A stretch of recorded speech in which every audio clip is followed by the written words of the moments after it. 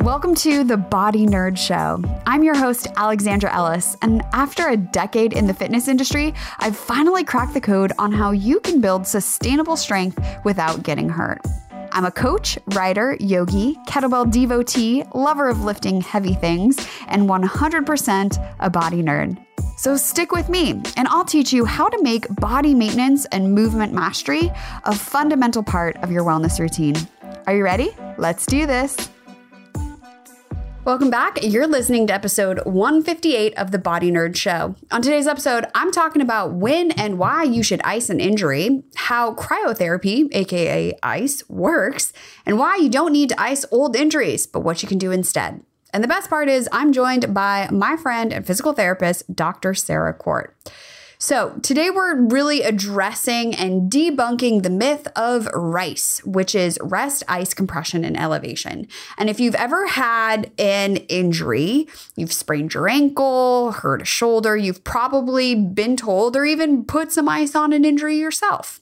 But there's been new research, new science that has come out in the last 10 years that kind of questions using ice. And so you may have heard this, maybe you haven't. You're like, oh no, I'm icing. I should be icing. I don't know what's going on. So I'm so glad that Sarah is joining us today to talk about the best ways to help your soft tissues recover after an injury. We're talking about ice and what it actually does, and just the best ways to use ice and when you can skip ice. And what I love most too about Sarah is not only is she brilliant and super smart, but also she's super kind. And so if you're like, no, I love my ice and I will not be putting my ice down, that's totally fine. You don't have to. So enjoy today's conversation with Dr. Sarah Court. Well, Sarah, so glad to have you back here so we can nerd out and learn a ton. And since I've already asked you a million times what you like to get nerdy about, what's something that you recently learned that you're nerding out about? Well, I've recently been learning more about, this is going to sound very left field, motorcycles. Oh, what? So I'm learning a lot. My prior knowledge was exactly zero. So I'm learning a lot about like how an engine works. And but more specifically to bodies and movement, what are the kind of things that your body needs to be able to do? Like, where do you need to be strong? How do you need to be able to, balance and all that kind of stuff when you're on the motorbike going, 120 miles an hour going around a corner? So are we talking like MotoGP kind of stuff? I mean, yes, that's what we're talking about. Oh my gosh. Okay. I did watch, I don't even know how, I was like trying to find F1 and it was MotoGP instead. And I was like, okay, cool. We're watching this now. And just, like when you're talking about the body control to go around a corner or whatever, like they were literally sideways and then somebody wiped out. And I was just like, oh my goodness, the angles are insane. And you and I both share an affinity for F1. For anyone who doesn't know what that is, it's the Formula One racing. You have to watch the series Netflix Drive to Survive, and then you will also be fascinated by it. But one of the things that now with the bikes, I'm like, oh, it's F1, except it's just them and the ground. Like there's you don't have a protective car around you now. Now it's just you. And if you lean too far, as you were saying, you wipe out. But they get to these, they'll go to like 60 degrees of a lean where like, their elbow practicing on the ground, and then they somehow just come back up again. And it looks like magic, and I'm totally obsessed. Oh my, okay, I'm in. That sounds like witchcraft, which also leads into our conversation today, which is about ice. Because I imagine there is a lot of icing that happens in and amongst athletes of that caliber. Yeah. I know from my experience when I was working as a student athletic trainer in college, like part of our job was literally wrapping ice bags around athletes as they came off of the court or the field or out of the pool or whatever. Yeah. So let's talk about ice. Okay. Ice, baby. Yes. Yeah. So listeners may not know that we are karaoke partners. Aficionados, I think, is not too I know. Accurate term, I think. Actually, I have very fond memories of doing this, so I feel like we need to do it again. Yes, I know. Is Proud Mary with me singing Tina Turner's part and Sarah sings Ike Turner's part. Yeah. The part, what Lex is not describing is that we're also supposed to do the full dance routine at the same time. And then somewhere like 2 minutes in, I'm like panting and like, I'm so mad at you. Tina did not stop, and therefore we will not stop. And I bet you Tina also maybe ices. But we were joking about doing Ice Baby, and then I was like, but I don't want to get sued. So just, have that in your mind as we continue to talk. So since you are a physical therapist, yes. Like, are you using ice in a clinical setting? Like, when should I be icing? When should I not be icing when it comes to injuries and pain? Yeah. I mean, I think the challenge at the moment is there was a protocol that everybody had. And then a few years ago, maybe 7 or 8 years, which was ice, right? And then a few years ago, the person who came up with the whole RICE strategy, which is rest, ice, compress, elevate when you have an injury, he suddenly comes out and goes, oh, no, actually, you shouldn't be icing. And everyone was like, what? And then they got very confused. And then some people stood their ground and other people were like, well, if he says it, then it must be true. And at this point, I think it is still generally considered good protocol to, if you have an acute injury, meaning you fell and twisted your ankle or something like that, and it is within somewhere in the sort of like first 48 hours, 24 to 48 hours, ice can be effective for things like reducing inflammation. Now, the argument became whether or not reducing acute inflammation like that is even a goal. Like, is like the inflammation shows up for a reason. So should we be trying to get rid of it? And, I think what happens is, people get very excited to sort of take one strong stance or another, when I think the actual real truth is this sort of, it depends somewhere in the middle kind of space. Yeah. So it's not necessarily that we're trying to get rid of all of the inflammation that's happening, so that you can just walk on your ankle again, even though it's injured. But I think that it can be useful to help, certainly with pain relief in the very in the initial stages. Reducing inflammation is not the same thing as completely getting rid of it. So it's not necessarily a bad idea to try to reduce it a little bit. But in terms of after that period, like if you sprained your, sometimes people come in and they're like, oh, I sprained my ankle last week. Should I be icing it? I'm like, not really. I mean, and I usually tell people, if you like it, if it feels good, sure. But it's not generally what you need to be doing at that point. There's not a sort of consensus that like, yes, you should continue to be icing. With that said, one of the things that I talk about a lot and a lot of people don't look at maybe necessarily is not necessarily the inflammation question, but the pain question. Because I know that I've certainly had situations post-surgery or injuries where nothing helps with my pain better than ice and making the area numb, so that you don't feel the pain. And if it's a question of, I need to ice it so I can sleep, so I can rest, so my body can repair itself, then, go for it, especially if you're like, oh, well, I took some Advil or I took a Tylenol or whatever, and it just didn't do enough. Or if you just like, for some reason, if you don't like to take medication or you can't, that may be your best option is ice for the pain. Yeah, I was thinking too of like post-surgical, and also what you said of like, we're not trying to eliminate inflammation necessarily, but just reduce or control it a little bit, whether it's like knee surgery, or I have a secret side obsession of like plastic surgery and like watching Lori Hill on YouTube. And she was showing like, it was her experience with the facelift, and they sent her home as well with this like face mask thing to run cold water through. So I feel like that idea of icing for inflammation has been, people just like run with it because, your doctor's like, oh, go ahead and ice, and like, bye. And then you don't see him again for like 6 weeks. You're like, well, so like, what am I supposed to do in the meantime? Right. So I think, that's helpful. Like, it's not eliminating inflammation entirely. We're just trying to control it to some degree. Yeah. And, issues can show up with excessive inflammation and, that then getting in the way of that proper healing period. So this can then be helpful for that. Also, I remember, and it's on the freaking ice packs too, and I was ignoring it. Like the artificial ice packs that get like colder than ice, and they're like, do not put on bare skin. I'm like, oh, but like I'm really hot, and totally get myself frostbite as like a 12-year-old. Like, fun times. Don't do that, y'all. But actually, this does bring up another question of like, I'm thinking like back pain, for example, right? And someone's like, maybe they even have like a structural issue of some disc type of thing. How deep is that cold actually penetrating when you are icing something, whether it's a joint like an ankle or a knee or your back or a shoulder or something like that? Yeah, that's a good question.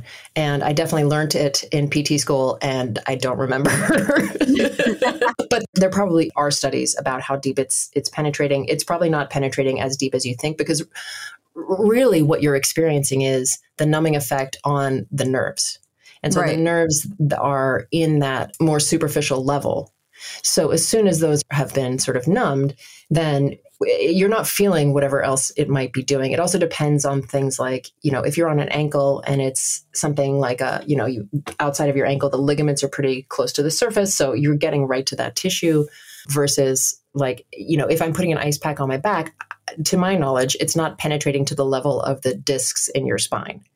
Right. I don't think your body would permit that, but I might be wrong, and somebody can feel free to totally tell me I'm wrong, because the internet loves to do that.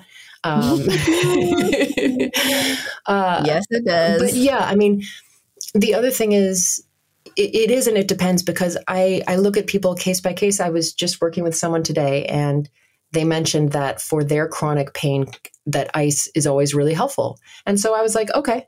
I'm not going to be like, well, but it's not doing after the first 48 hours. Like, this person, their pain has been going on for a long time, years.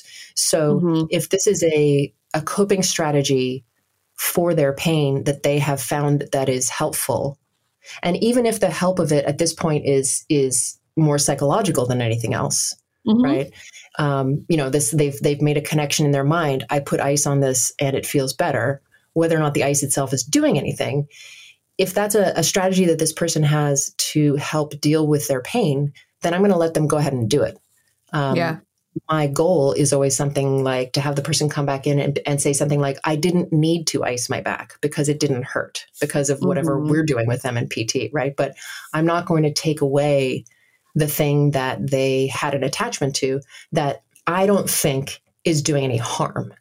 If they were like, oh, I'm taking like a ton of painkillers, or I'm on this, thing, then I'd be like, okay, well, maybe let's see if we can like start to reduce this or whatever. But in the face of something like this, where it's just maybe almost like a safety blanket or something, I'm going to let them keep doing it. And then that way, when they graduate out of it, when they are like, oh, I don't have the pain anymore, I don't need to do it, they're making the choice, right? It's much more empowering for the person to be able to know that they don't need to use it versus I took it away. And then they're like, oh, shoot, well, I feel like I need it. I couldn't do it. Yeah. I mean, I'm just thinking too of the placebo effect.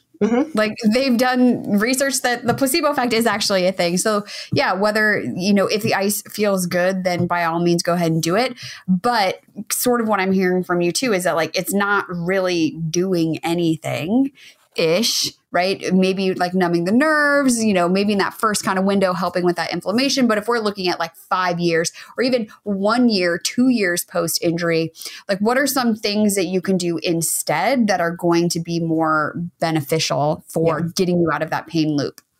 Well, once we get into chronic pain, which is anytime, generally they say anything after 6 months is sort of considered chronic pain. Once we get into a chronic pain cycle, we're no longer dealing with necessarily any sort of physical issue, or it's no longer simply a physical injury issue. We're getting into the territory of, well, now your brain has gotten stuck in a bit of a loop, and it's just playing the same song over and over again, which is your back hurts, your back hurts, your back hurts, your back hurts. And there's all kinds of cascades. It's very nerdy and fascinating, but there's all kinds of like hormonal and chemical cascades and ways that your nervous system starts to behave, changes that happen to the physical tissue, nerves that change type, tissue that changes type, muscle atrophy that starts to happen, fuzziness in your brain around that body part. So you can't tell muscles to turn on as well because your brain can't see it properly. Like there's so many things that just start to happen that make it harder and harder and harder. It's really horrendous. It's this kind of like, I mean, in my head is circle of life, but it's not a circle. It's a circle of pain, right? That just builds on itself and kind of has this snowballing effect. So at that point, we have to pull back and look at what's called the biopsychosocial model, which is the full picture of the person, meaning the biology of their body, right? What is happening physically to them? their personal psychology. How do they feel about what's happening to them? This is a very, shortened version. And social, like what is their support structure? What does their life look like? What are their stressors? Yeah, that's a big one. And take all of those things into consideration, as to how all of those things are impacting their pain. And then as far as what to do, what I see time and time again, and I feel like a broken record, but it's just true. So is that you don't get better with passive treatment alone. So passive treatment is anything that's being done to you, like ice, heat, massage, acupuncture, chiropractic adjustments, any of those things, or even massage you're doing to yourself, like rolling on a ball, any of that. That's passive. People tend to get better when we start to add active component, which means exercise or really specific rehab things to do. Or, sometimes it's just a question of moving more, and that also ends up being an issue for people because they get into this pain cycle and then they don't want to move because it hurts, but then they stop moving and then it hurts even more to move. So it just kind of builds on itself. But retraining your body and re-strengthening your body in the face of pain is the only thing that I've seen really, really effectively impact people's long-term pain and get them out of pain. 100%. Today's episode is brought to you by AE Wellness Mobility Assessments. Not sure what you should be doing for mobility? Well, instead of trying a bazillion things and spending hours a day, get strategic coaching with a mobility assessment with me. You'll get your personalized mobility workout plan with the best mobilizations and activations just for you. Plus, all of your videos will be organized in custom playlists to keep things simple. So here's how it works. You send me a video doing 4 specific moves. I'll tell you ahead of time what they are, and I'll use that to create your mobility workout plan. We'll meet together for 2 video calls. The first one to set up the plan, make sure I'm covering everything you need. And the second will be a few weeks later for any questions or issues that come up.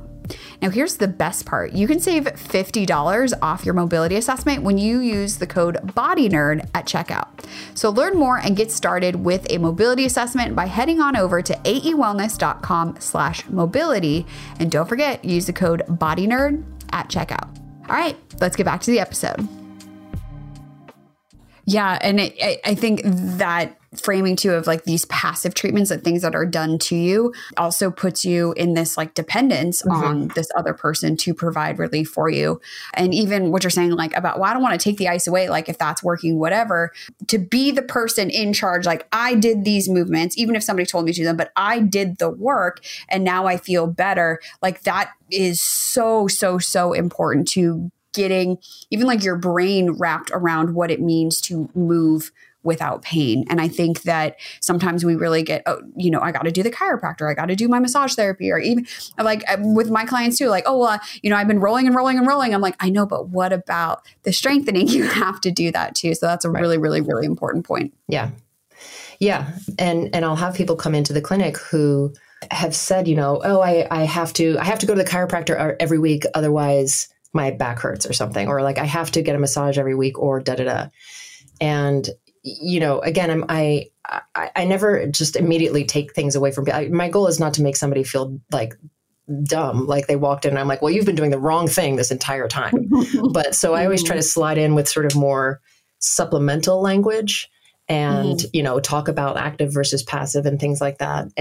But it is interesting. I do see people who, even though they're not actually getting better from passive treatment, still going back to it. They're like, oh, I guess maybe I should get another adjustment. I'm like, well, how did the prior 7 adjustments do? What positive thing has happened because of them? And people are like, oh, I guess it's not really actually helping. I'm like, no. I mean, I'm not trying to ditch on chiropractic adjustments. I have a great person who I have a rib that sometimes pops out and he just figures out how to like put it right back in. And I'm like, thank you. Cause I can't do that to myself. So it's appropriate, but it's anything where you've become dependent on something happening to you or somebody else doing something for you. To your point, you just take away your own personal power around your body. And I feel like we do that in so many worlds. I mean, what I talked about, like learning about motorcycles, like I literally have no idea how an engine works, but I drive my car every day.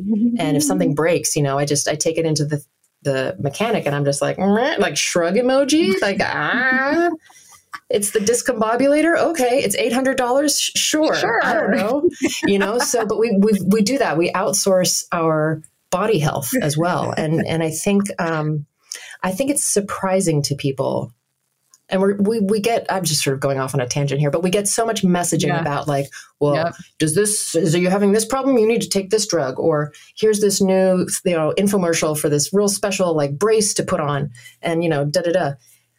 And so I think people outside of this, world, the world of movement, their understanding is just that like, well, it's not, I can't solve it by myself, because that's every message I get is that I need something else to do it for me, Mm-hmm. And so much of the time, just empowering people to take care of themselves is like 50% of them getting better.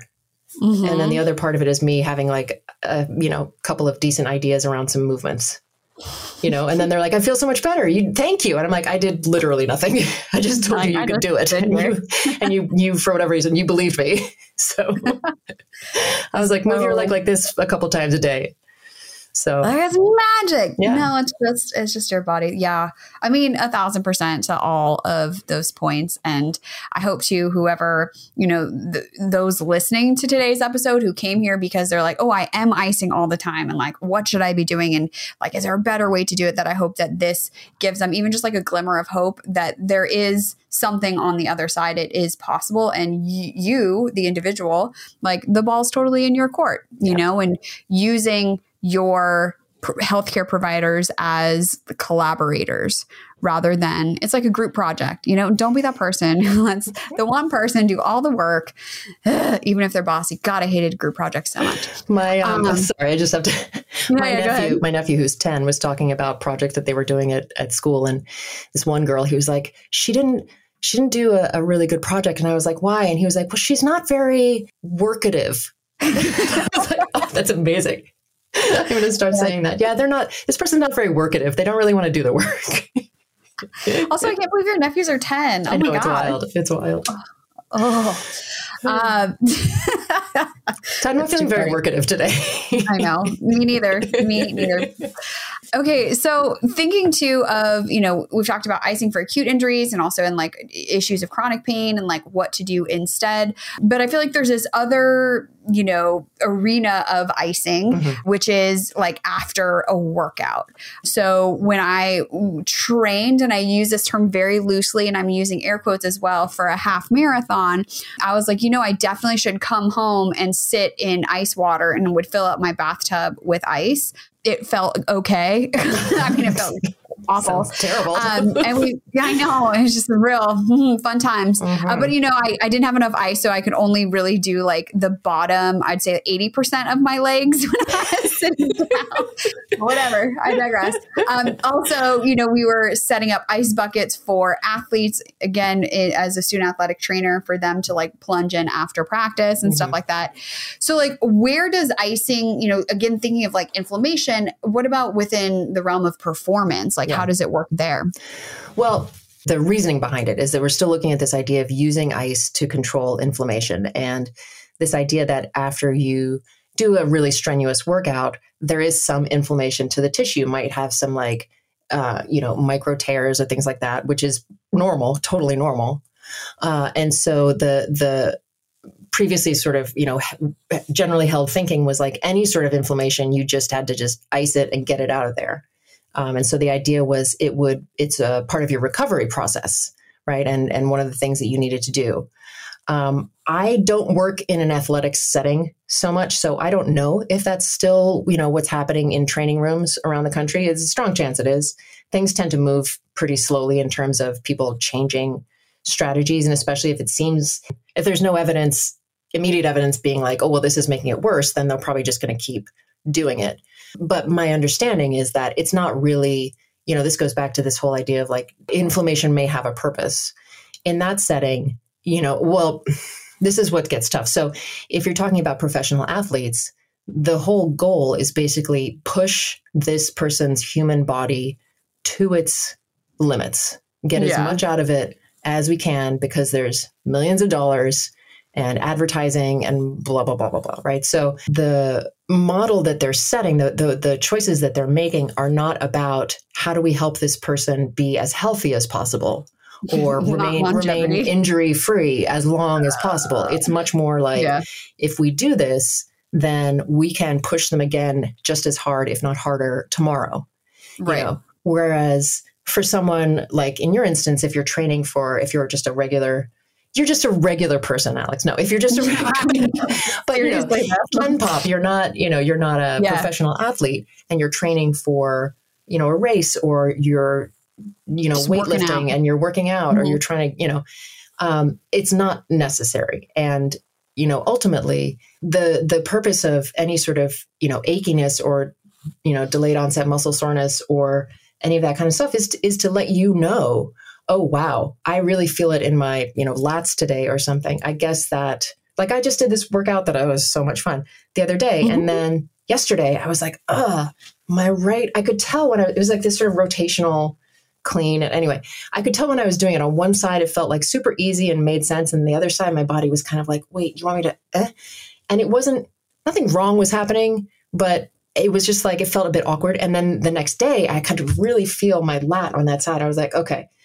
there's something about the way that I do it on that side that I need to like slow down and take a look at. So there's information that you get from, allowing yourself to have some muscle sore. And today it feels fine. I don't feel it at all. So I didn't hurt myself. It wasn't causing damage, but it really highlighted like, oh yeah, as it seemed to be, yes, the one side made total sense to your body, and the other side, your body was just like, I don't know how to do this. And so that speaks more to my personal compensatory patterns side to side. So that's useful information for the average person, because it gives you then where to sort of train or what you need to pay attention to. Like if you're training for a race and you go for your, long run, and then the next day, like just your right calf muscle is really, really sore, then you're like, okay, there's something I'm doing that's not the same both sides. Right. Yeah. So that's why I don't think for most people, it's really in a day-to-day, post-workout kind of a setting, it's not a useful tool. And if anything, it might mask information that either is preemptive or like a precursor to an injury, or just something that tells you about your sort of mechanical movement differences and where you'd start to clean that up a little bit. Yeah. And I think too, what I'm hearing is like, it's like, what's your intent? Like, why, right? Why are you actually applying this thing? And if it's to avoid any sort of sensation, well, that sensation gives you information about what your next best step is, which isn't to say that like cold exposure, because I know there are people who love cold showers. There's, psychological benefits of cold showers as well. Like that's not the same thing. The intention is different with that. Yeah. There's a lot of studies. It's fascinating right now around using cold exposure for anxiety and for depression. But that's very specific, like using a plunge or getting in like the coldest possible shower, which again, both of those things sound terrible to me. Like, oh. But there's something about the practice of being able to be in that situation and just kind of be okay with it, right? So it's like exposure, it's stress exposure essentially to your nervous system, which is a totally different goal than I'm trying to, get the inflammation out of my quads or I don't know, something like that. Yeah. See, intention matters all the time. Okay. I feel too like we've really touched upon like so many things. Do you have any last thoughts about ice and application of ice, and should I be icing or anything like that? My overall feeling is it's an individual thing. And so when I'm in the clinic and somebody says to me, oh, should I use ice or should I use heat? I tell them the whole thing about like, for acute injuries, less than 24, 48 hours, as far as inflammation, but which one feels better to you? Because again, we want to address the whole person and we want to take into consideration the whole person.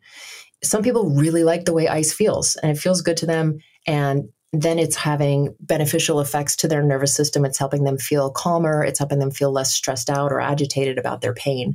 And other people hate it. And it's actually upregulating to them, and they don't like the sensation, and it's more agitating, and they prefer to put like a hot heating pad on their back or something like that. So I really tell people, when you think about it, which one sounds better to you? And that people usually know. And again, the long-term goal being not having to need it at all. But in the beginning, I'm not necessarily going to force you to like not do it because I like, no, ice is bad, you know. That's my fun.